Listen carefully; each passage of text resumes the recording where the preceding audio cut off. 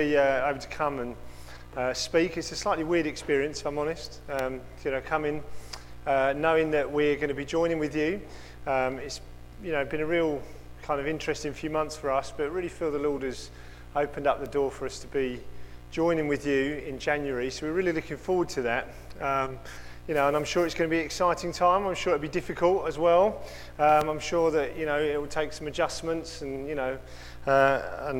some learnings, but we just really trust that God's in it, and that us coming is really part of God's plan for us as a church to really go forward. And so I think this message actually is very significant, and I feel there's a kind of prophetic element, because if it's the first message that I suppose I'm preaching with kind of my thought of knowing that we're going to come and join you as kind of the leader.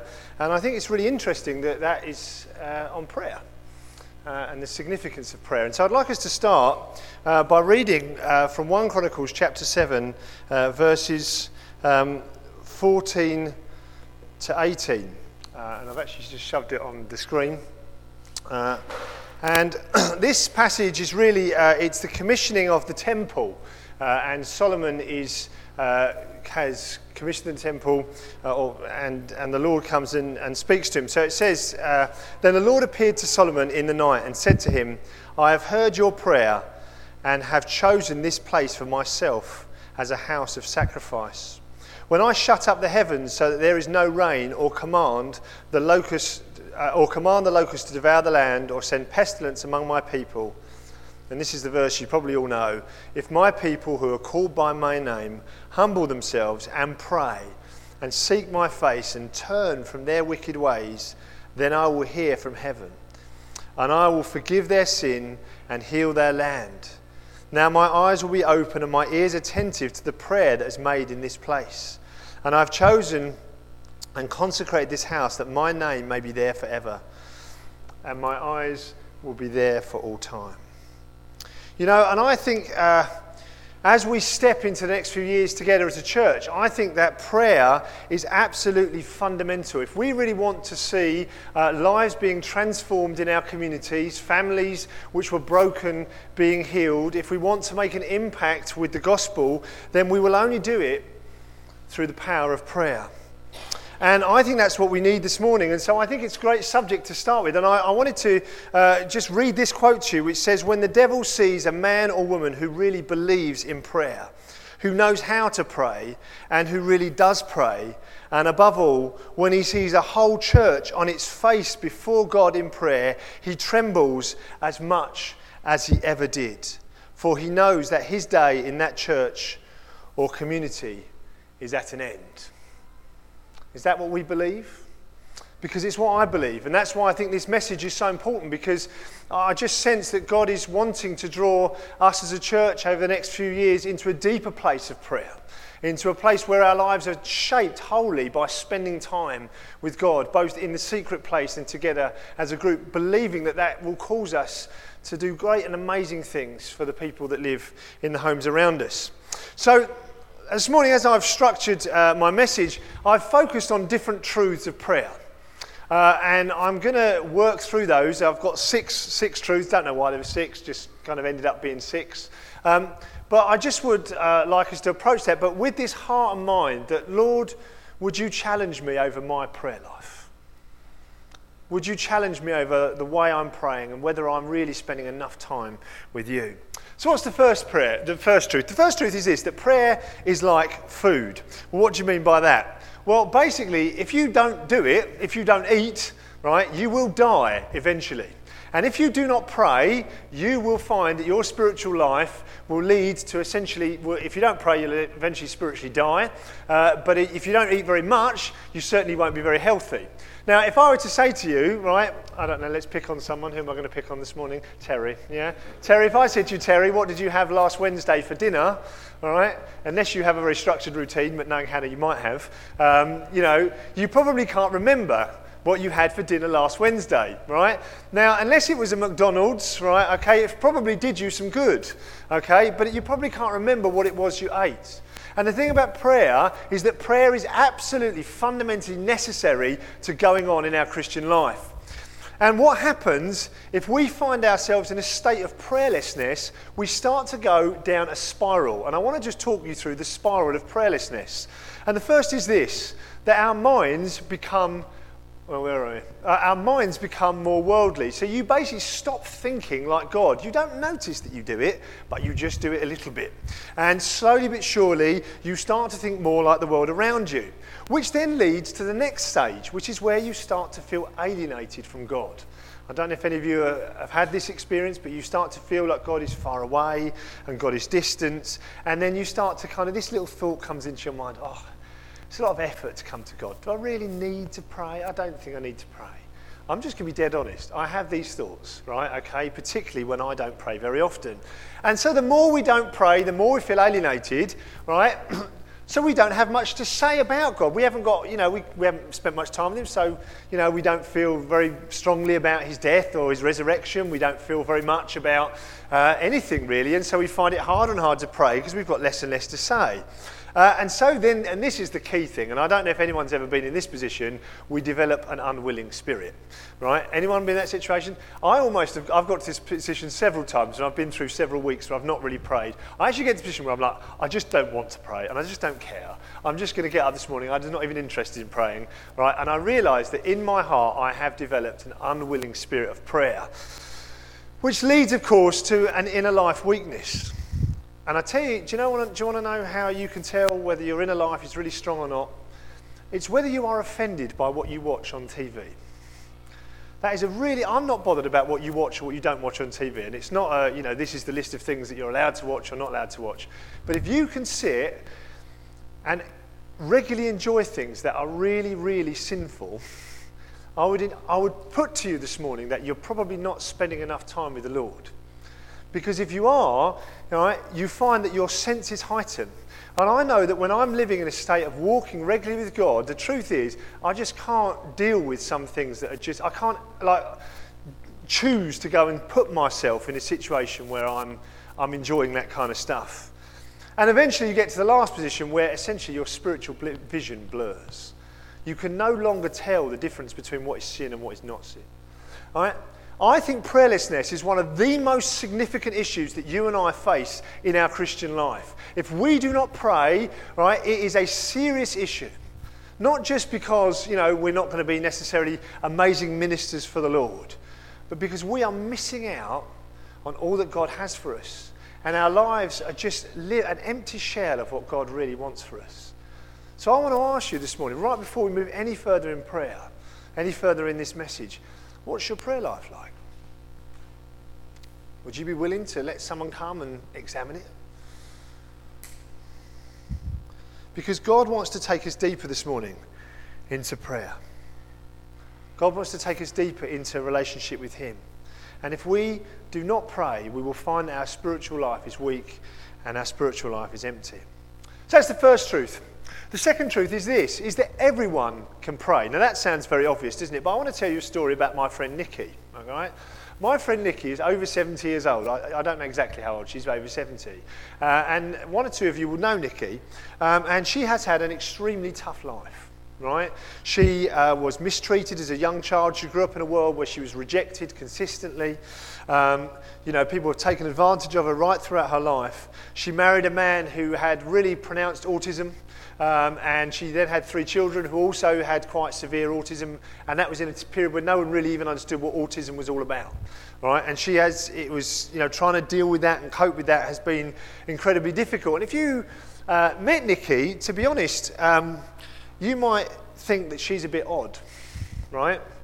You might think that she's an interestingly odd woman, right? And she's not necessarily the most dynamic individual by any sense. And actually, to be honest, sometimes you sort of think, oh, well, maybe today I won't sort of speak to Nikki just in case, like she's having a really bad week or something like that, right? But the thing is, I am convinced that Nikki is one of the most powerful people that I've ever met.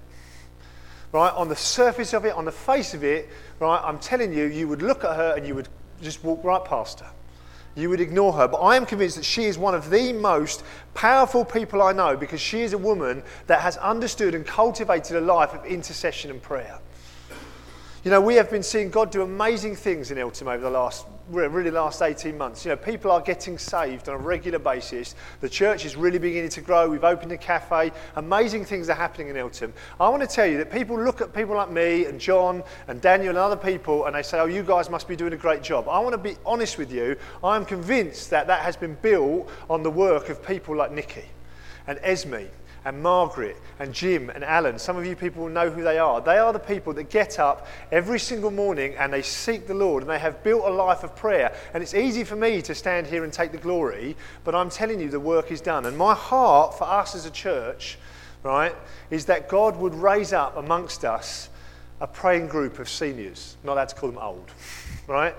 Men and women that know what it is to live a life of prayer, because I'm convinced that's what happens. And you see, the thing is, you don't have to, but what's amazing about prayer, I don't know if you've ever thought about this, but prayer is one of the few activities that you require 0 qualifications for, right? Now, I've been writing job descriptions this week. It's one of the things I've had to do, right? And in it, you have to write a person specification, right? Prayer is one of those activities where education, having a degree or A-levels or GCSEs doesn't make a blind bit of difference, right? You can be the most unqualified or the most qualified. It makes absolutely no difference. Okay? You can be all of Simon's physical strength, right? His ability to weightlift. He sent me a picture this week of him doing weights under the stars, right? Okay? And he seemed to imply that was a really wonderful experience. I said, there's better things that I can be doing at 10 o'clock in the evening, to be honest, like going to bed, right? But having all kinds of physical strength, right, is no value to you in prayer. You can be the most infirmed person, you can be ill, you can be tired, you can be broken, but you can still be powerful in prayer. What about this? Confidence and outgoingness. You may be the kind of person that lacks confidence. Like, Doesn't matter, because when you're alone with God, you can shout, you can do all kinds of things. It's you and Him. Confidence is no barrier to you being effective in prayer. Right? And neither is what your past has been like. If you have had a happy past or a difficult past, it is irrelevant. Right? Prayer is an activity which can be done by anybody at any time, and there is no special qualifications for being fantastic at it. You've probably heard of the Hebrides revival, haven't you? You heard of the Hebrides revival? You know where I'm going to go if you've ever heard this story before, right? It was started by 2 old ladies, right? Sisters, Peggy and Christine, right? Peggy was blind. Christine was so arthritic that she was bent double. But it was their prayers consistently for years on years, every night or twice a week, spending half the night in prayer, and God moved absolutely powerfully. Now, you may not think to yourself, well, I can't do much. Let me tell you, you can pray. Anybody can pray. That's the second truth. The third truth is this. You can learn to pray. You can learn to pray. Now, this might sound really obvious to you. You can learn to pray. What do I mean by that? I am not given to prayer. All right? That may surprise you, it may not. All right? I am an extrovert. Right? I like being with people. I like talking. I'm a fixer. I like to make things happen. I like to do things. So the idea of sitting down on my own quietly for any period of time does not come naturally. I have learned how to pray. And you can learn how to pray. I, for a long time, right, thought that basically prayer was just really hard work and you just had to grit through it, and really those people that had good discipline skills were likely to be better at it than others, right? I want to tell you that's not true. You can learn to experience the joy of prayer. And I want to say that to you in faith this morning, that you can learn to experience the joy of prayer. You may think, but I hate prayer. Prayer is so difficult. You can learn. I have learned. I tell you, John Watson in Eltham has really taught me so much about prayer and what it means to pray. And you are in good company, because Jesus' disciples, it says here, did I put it on screen? Yeah, Luke 11 words. Now Jesus was praying, and when he'd finished, one of his disciples said to him, Lord, teach us to pray, just as John taught his disciples. Jesus' disciples needed teaching. John's disciples needed teaching. You and I need to learn how to pray. And it's okay to ask that. And I read this quote and I thought, this is really interesting. It's to get into the habit of saying, speak, Lord, and life will become a romance. It's not a very Oswald Chambers type quote, that. But it's a fascinating thought, that if you can cultivate a habit and a life of prayer, your life will be transformed. So I'm just running through some basics this morning, but now we really start to get to it, don't we? Right, the fourth truth about prayer is this. Prayer is difficult. Let's not pretend it isn't, right? It is very difficult, all right? But you may think, well, why is prayer difficult? Why is prayer a challenge? Prayer is a challenge for these reasons. Mainly because prayer is an unnatural activity.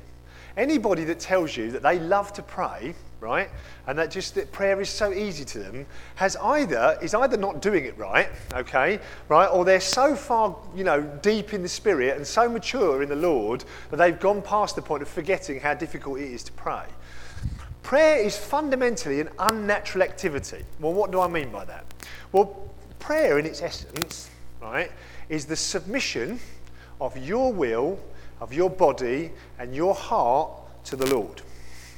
That's in essence what prayer is. Prayer is saying, God, I submit my will, my heart, my body, my life to you. Now, everything in your natural self will go in completely opposite direction to that. Everything, whether you call it carnal man, flesh, whatever you want to say, everything in you fights and battles against coming under submission to God.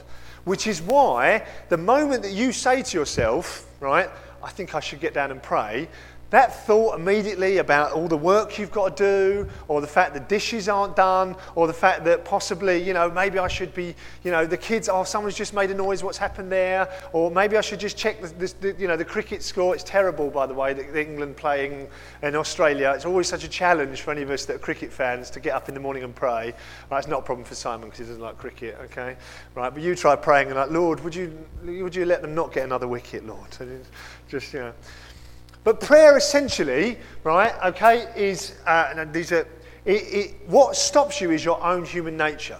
It will fight against you at every possible opportunity.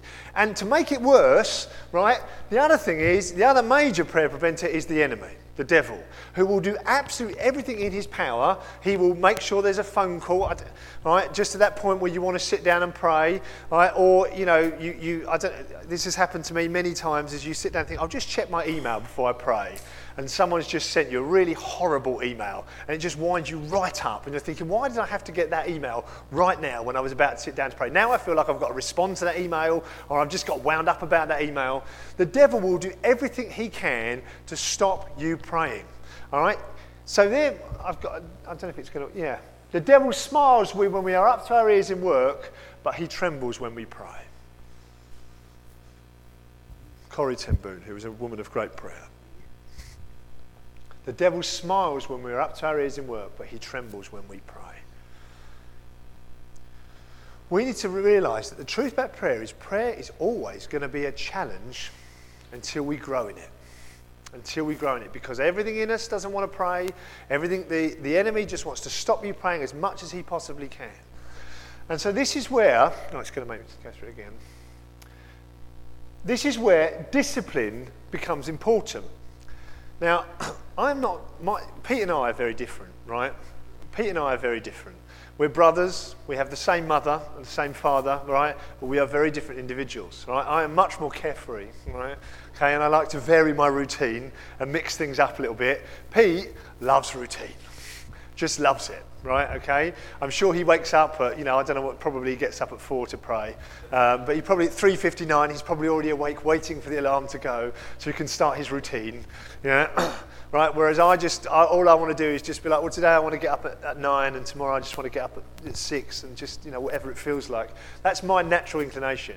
And I have discovered that discipline is necessary to winning that battle on a day-to-day basis, right? If you do not have discipline, you will not be able to win the battle on a day-to-day basis of prayer. But this is the key. Discipline won't help you pray, really. Discipline really won't help you pray. Someone explained it to me like this once, right? And it made a lot of sense to me, right? Imagine that your prayer life is a bit like a train, right? A bit like a train. The discipline is like the tracks. It gets you going in the right direction. It keeps you on track. But the truth is that fuel for prayer comes from the Lord. It comes from faith in God. And if you haven't got a desire and a love for the Lord, then just having a great discipline will not necessarily take you anywhere. And that is often the problem with so many people. They think, if I get disciplined, if I can just get into a good routine, then I'll become good at prayer.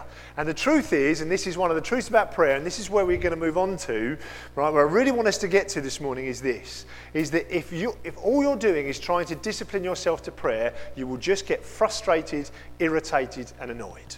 Or you'll become very religious. Either one is a bad thing.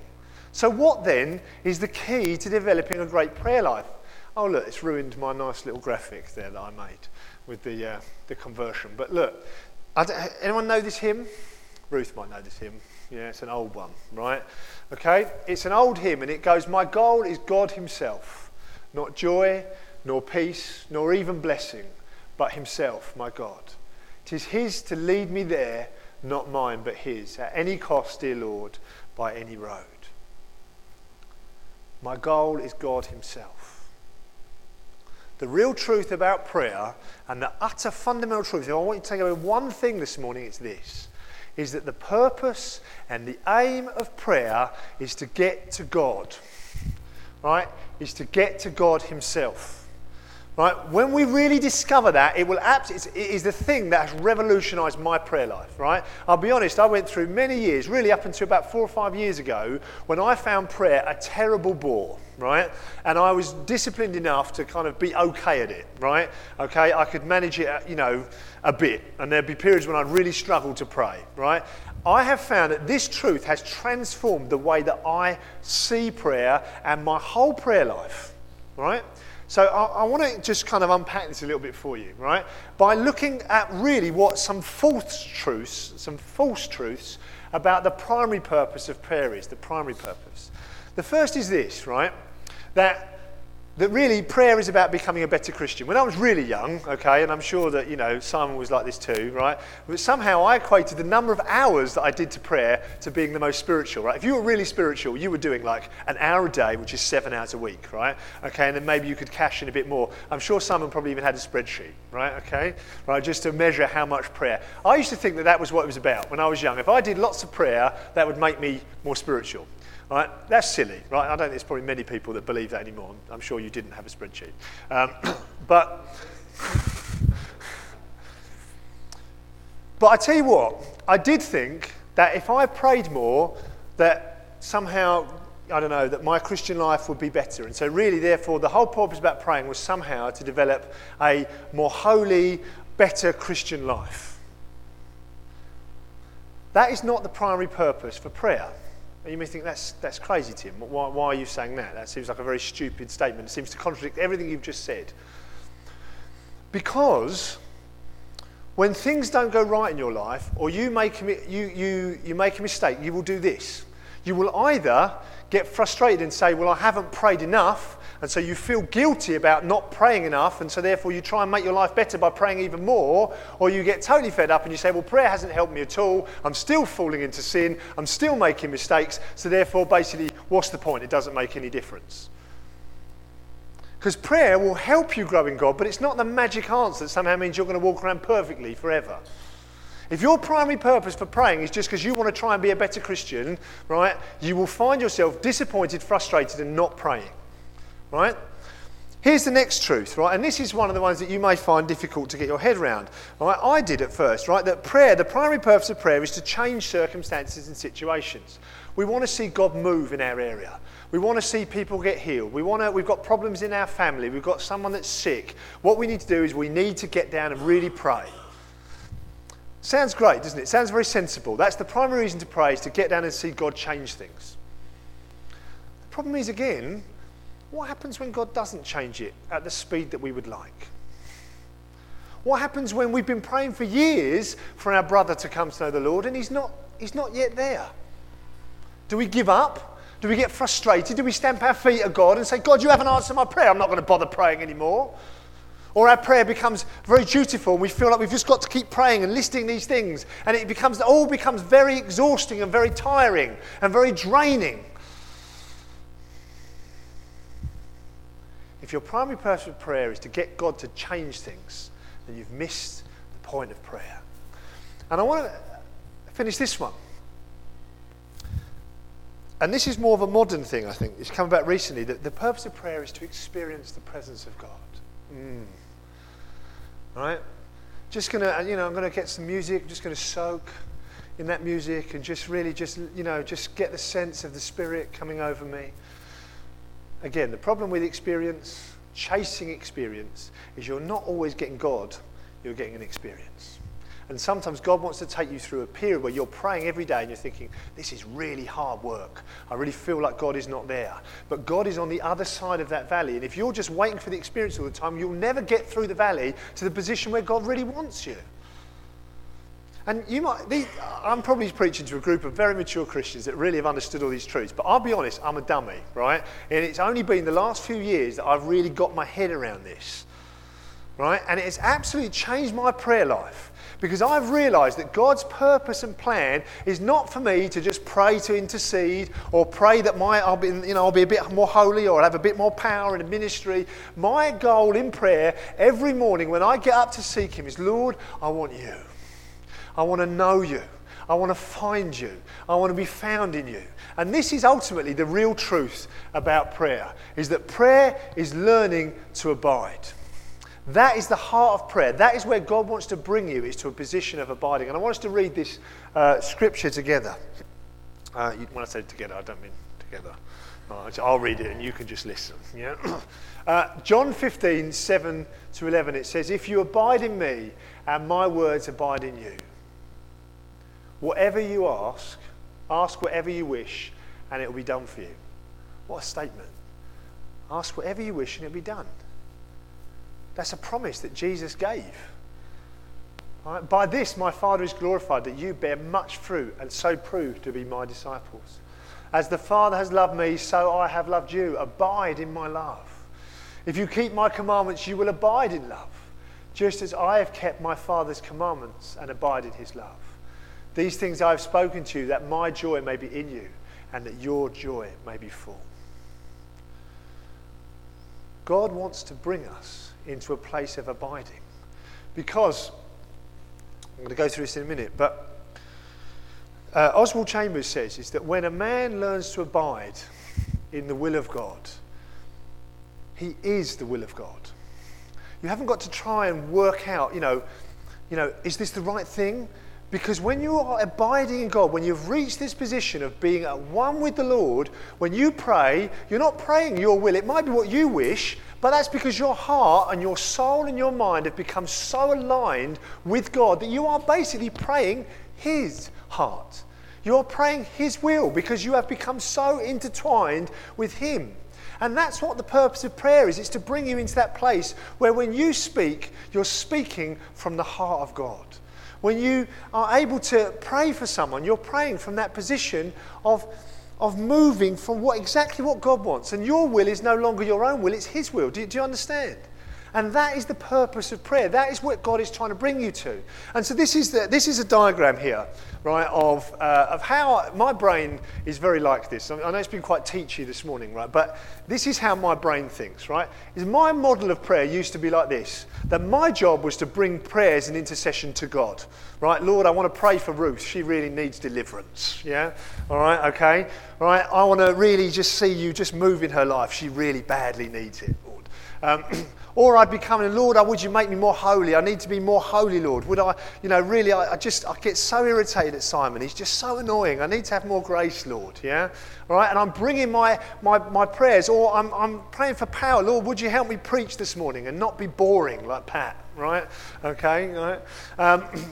And what happens is, if this is your model, is you get into this, fervour and striving. How many of us have been in prayer meetings where there's been lots of fervour and striving, right?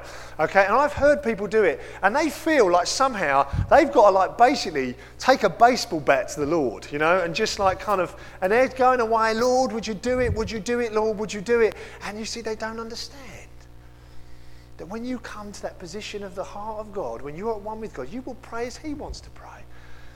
And you don't need to shout for God to hear you. God just hears you. You see, but if you're trying to get God to make change and bring about action, you're going to constantly find prayer a challenge, a frustration, and a tiresome bore. right? And so this is what we need to move to. This is how we need to move to this. It comes first of all to seeking God, to come into his presence, to know him, to be aligned with him, to allow our hearts to be shaped by him. And then what happens out of that flows everything else. See, I don't know if you've ever been like that. When you really find yourself in the place, and I remember this happens quite often. I'll be praying, and particularly if I'm praying about my family, like I can try praying for my family beforehand, right? Before I've really come into that place of being at one with the Lord. And I'm reeling stuff off, I'm just ticking off the list. When I really have spent some time coming into the presence of the Lord, and then I start to pray for my family, I pray in a whole different way.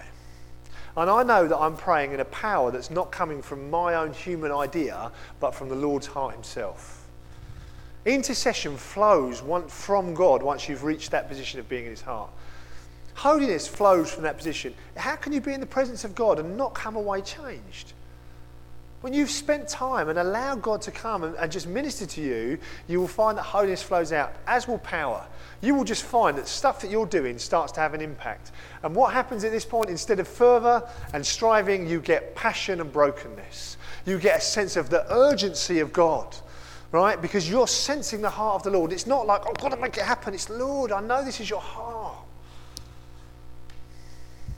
And it's, Lord, I just feel broken for this situation. And sometimes you're not even saying any words, but your heart is just broken and you find yourself crying. Anyone found themselves just weeping over a situation? You're not even saying anything, but the Lord has broken your heart over it. That is prayer. That's deep prayer. That's prayer that changes stuff. That's not just striving words. And of course that leads to action and change. And so all of these outcomes, intercession, come after we seek God himself. And I love this verse. Delight yourself in the Lord. Delight yourself in the Lord, and he will give you the desires of your heart. Do you understand what I've been trying to get to this morning? This position of putting God and spending time with him and seeking him. And so I just want to finish this morning by just quickly outlining for you how I go about doing it, right? This is my way, right? This is not the way, all right? This is my way, but I thought it'd be helpful for you to understand how I approach prayer, right? You will probably approach it differently, but maybe you could learn something from the way that I do it and adapt it or apply it to yourself. And I want to structure it in this idea of the temple, right? You know the Old Testament temple. And the temple had an outer court, right? And this is the outer court here. Right? Now, in the outer court, all right, it was where, do you remember where Jesus turned over the tables and got very angry, and that was where all the money changers were. There was lots of noise, there was lots of selling, marketplace, that kind of stuff happening in that zone. And I don't know about you, but that's what my mind is like and my heart is like when I come to pray every single day, right? So what I have is a chaotic mind. I have many thoughts, many distractions, all right, and many diversions. I try and sit down. I don't know if you have this experience. Maybe it's just me. Right? I sit down and my head's going like this, right? Okay. It's 6:15 in the morning and my head's like this, right? Already. And do you know what I do? And so this is what I do. I see this as the preparation stage. It's the preparation stage. Do you know, I just sit still. I don't even bother trying to pray. Right? All I do is just let, over time, the clamour of my mind and my heart subside. And I can be sat there, right, okay, for 10 minutes, 5 minutes, or an hour, depending on how wound up I am, right? Okay, and it just takes time for that kind of just stillness, that gentle, slowly those things just kind of go away. Just sort of drops off, and I find myself beginning to kind of come to a place where I feel like, yeah, okay, I'm now almost ready to start praying. And so what used to happen in this stage, so then you go into the inner court, and now what you can see here is this is the area where all the sacrifices were made, right? All the sacrifices, so people would bring their animals, and there's the abattoir there, and there would be sacrifice on the altar. And this is where I start actively. I will come and I will just think about this: confession and commitment. Right, Lord, I am sorry for the sins I've done. I'm sorry for the fact that, I'm not, have not necessarily lived exactly the way you would have wanted it. I confess my need of you. I confess that today I need you as much as I've ever needed you, and I'm just as sinful in my natural self as I've ever been. Right, and I recommit my life. Lord, would you come and would you just would you take my life again and would you use it for your glory? Would you bring me into that place of your presence? That's what I'm doing at this point. And I'm beginning to push through into God. I'm beginning to actively push my heart and my mind down that road. Yeah? All right? Because I've reached the point where I'm not, it's calmed a little bit and I'm beginning to say, right, okay. And then we enter, and it's interesting, you go up steps. Each time you go up steps, and you go up steps until eventually you come into the holy place. Now, the holy place was where they used to really do the real worship of God. There was incense, there was a candle burning, there was the showbread, and this is the point where I move into a place of worship. And in my heart, I'm just worshipping the Lord, I'm praising Him, I'm thanking Him, and what comes over me is a sense of joy, of worship, of wonder. And you're in that position of worship. But that's not the place that God really wants to get us to. The place that God really wants to get us to is the place of the Holy of Holies. And do you know what was in the Holy of Holies? You all know? Nothing. Right? It's empty. Because that's where God is. And that's the position where I really get to, where I find that I come to a place of peace and stillness before God. Right? And then I find that I'm listening and I've come to that place of communing with the Lord. And this is the place that God wants to bring you to. And so many people, they try and get into that place of stillness and they're still down here. There's still everything else going on. Their mind's going on. It's like, you try being still, right, and peaceful and really listening to the Lord when everything's flying about in your brain. It's just not going to happen. You have to work, for me anyway, I have to work my way through. And this can take, to be honest, and this is the great difficulty, is this can take some time. Yeah? Right? But equally, it can only take half an hour. And then I find that once I'm in that place with the Lord, I just find the sense of the Lord speaking to me. I find that out of that, that's where my intercession flows, where I start praying for my family, or I start praying for the church, or I start praying for situations. It's where I really sense God speaks to me about things in my own life that are not right. Yeah? And it just, to me, that's where, that's the process that I go through. Right? Now, your process may be completely different, but the objective is to get to the Holy of Holies. The objective is to get to God Himself. So, as I finished this morning, I've read this quote and I found it incredibly challenging.